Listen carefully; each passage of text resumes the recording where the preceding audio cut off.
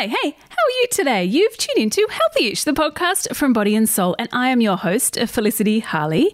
Now, you've probably heard of David Gillespie, or perhaps you've read his books. He was the author behind that famous sugar book, you know the one, Sweet Poison, and more recently, Taming Toxic People. Well, the former lawyer turned researcher has a new book out called Brain Reset, and it delves into how modern day living is playing havoc or wreaking havoc with our dopamine levels, which in turn is fueling this epidemic of stress and mental illness. Now, you're going to hear more about the role of dopamine today.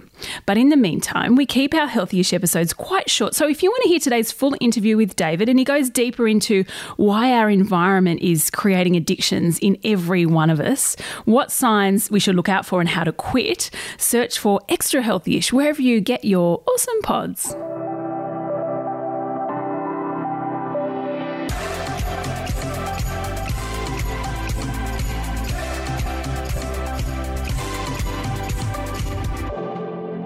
David, congratulations on your new book, and thank you so much for taking time to chat to us on Healthy-ish. Now, in your book, you talk about the role of dopamine, and it's actually I found it fascinating picking apart this neurotransmitter and the importance of it in our mental health. So can you just give us a bit of a 101 and remind us what is dopamine and why is it fundamental to our mental health? Well, we've probably all heard of dopamine in some respect and probably incorrectly. I mean, I know that I thought of it as sort of the pleasure hormone or something like that. That's sort of the way it's put about. It isn't actually correct. What the science tells us is that this neurotransmitter drives our motivation core. So it motivates us. It motivates us towards things which we find rewarding and away from things which are potentially dangerous. So it's our get going driver. And when it's working fine, it's fantastic for that. It gets us out of bed in the morning. It makes us chase rewarding things like breakfast. It makes us have sex with people so that we have children. It makes us socialise with people so that we have a chance to have sex with people and have children. And in general, it drives us forward. It also drives us away from potentially dangerous things. The problem comes with dopamine when we artificially stimulate it. When we use substances like alcohol or nicotine or even caffeine or sugar or cocaine or any of those artificial stimulants, then we give ourselves too much of a dopamine hit. Equally, when we expose ourselves to chronically stressful situations. So, for example, the last 18 months of COVID have provided us with a chronically stressful and uncertain situation. That does the same thing as those artificial stimulants. And then one of the big sources of artificial stimulation that are in society today are pieces of software that are explicitly written to stimulate dopamine. Their entire purpose is to do that. In fact, the coders who write this stuff, and I'm talking about things like social media, dating apps, gaming apps, gambling apps, all of those sorts of things, the programmers who write this are called dopamine hackers. And the reason for that is because their one job is to make sure we get lots of hits of dopamine.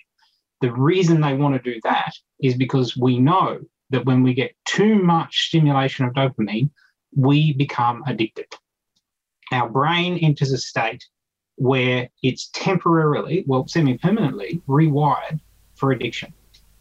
Yeah, that's pretty scary when you put it like that, isn't it? That basically there's people out there hacking our dopamine and forcing us in some ways to become addicted. So you talked a bit about addiction. So what else are the other health consequences of this continual rush of dopamine many of us, probably most people listening to this podcast would be experiencing? So the biggest consequence for it, aside from the side effects of the addiction itself, so one of the biggest side effects of addiction is wasting time. It destroys time, whether it's to a drug or to a piece of software, it destroys time. So drugs can also have other side effects, but so that in itself is a problem. But the real problem is that temporary rewiring of our brain is a state that makes us much more prone to mental illness. So it puts us into a state where anxiety becomes really, really easy to induce, where depression becomes easy to induce. And that starts a cascade towards things like psychosis, schizophrenia, self-harm, and even suicide. So that's the real danger from this, is that once our brain is rewired to that addicted state, we are much more prone to anxiety, depression, and other mental illnesses. Even worse, if we're put in that state by constant uncertainty and stress, we are much more easily addicted as well, because it's the same rewiring. Yes, and I think that all feeds into when you're tired, you're more likely to sit there and scroll social media for 3 hours and there goes your time. And so you've got some great things in your book, but what are some ways we can, I suppose, make ourselves aware that we might be, going down this route, and also stop the stress-related, it brings a lot of stress as well, because then suddenly you've got no time. And these are for people who don't have the diagnosed mental health disorders like anxiety. But, for the people, for the rest of us who probably by your definition would be addicted to social media and coffee and... Look, I think there'd be very few of us who aren't to some level addicted. And to many of us, whilst we're not lying in a gutter in the street, having an addiction to cocaine or alcohol or something, for many of us, it's a smorgasbord of addiction. So because of the software on our phones, explicitly written to achieve the same result, we can get hundreds of addictive hits of dopamine before breakfast, before we even get out of bed, just by turning on our phone. And all of this works the same way. Our brain doesn't care where the dopamine hit comes from, doesn't care, rewires the brain for that environment. And then that makes us much more susceptible to mental illness. So what do we do about it? The first thing is admit you have a problem. The first symptom of addiction is denial. Most people will say, I could quit any time. Well, the way to prove you don't have an addiction is to quit any time. So I wouldn't have a trouble quitting eating broccoli. That would be perfectly fine for me. I wouldn't look back 1 second. I love broccoli. So, that's right. And no matter how much I liked it, I still wouldn't have a problem quitting. And I know that if there was suddenly an interruption to the world broccoli supply, I would be fine. If you can say the same thing about Twitter or Instagram or Facebook or a dating app or internet porn or gaming or gambling, if you can say exactly the same thing about that, I could delete this today and I wouldn't care, and do it and not care, then you're right. You're not addicted. But that's not true for most people. So the first thing to do is stop. Identify things that you may be addicted to, stop doing it and see what happens. And if you find that you have cravings for that or something else, then you were addicted. So you need to stop it entirely. The next thing to do is get together with groups of people who are also stopping addiction. It doesn't mean it doesn't have to be the same addiction. Anything where someone's getting a dopamine hit. So your friend might be stopping Twitter, you might be stopping Facebook, your other friend might be stopping drinking. It doesn't matter. As long as you get to see each other regularly, and science says about once a week, and talk about the fact that you're quitting and help each other stay off whatever it is, then you are much more likely to succeed.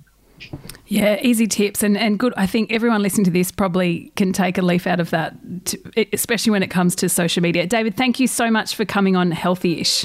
Pleasure. Hey, I hope you got something out of this chat with David Gillespie. His new book is called Brain Reset. Now, we have more from David. That's right. We've just launched a big sister podcast called Extra Healthy-ish, a new podcast from Body and Soul that gives you that little bit extra in your day. Extra interviews, extra insights, and extra healthy advice for your mind, body, and soul. We publish a new episode every morning, Monday to Thursday. Jump online, bodyandsoul.com.au, or on Instagram or Facebook for more info. Thanks again for listening. And if you have a moment, we'd be so grateful if you could jump on and rate, review, and subscribe to this podcast. And until tomorrow, stay healthy-ish. I'm Sarah Lamarquin, Editor-in-Chief of Stella and host of our podcast called Something to Talk About. Every weekend we publish a new episode where you'll hear compelling personalities, strong opinions and thought-provoking conversations. I wanted to be able to do it in my time when I was ready and speak my truth when I was ready. The topic of when do I become a mum, that is in my mind 24/7. Search for Something to Talk About wherever you listen to your podcasts.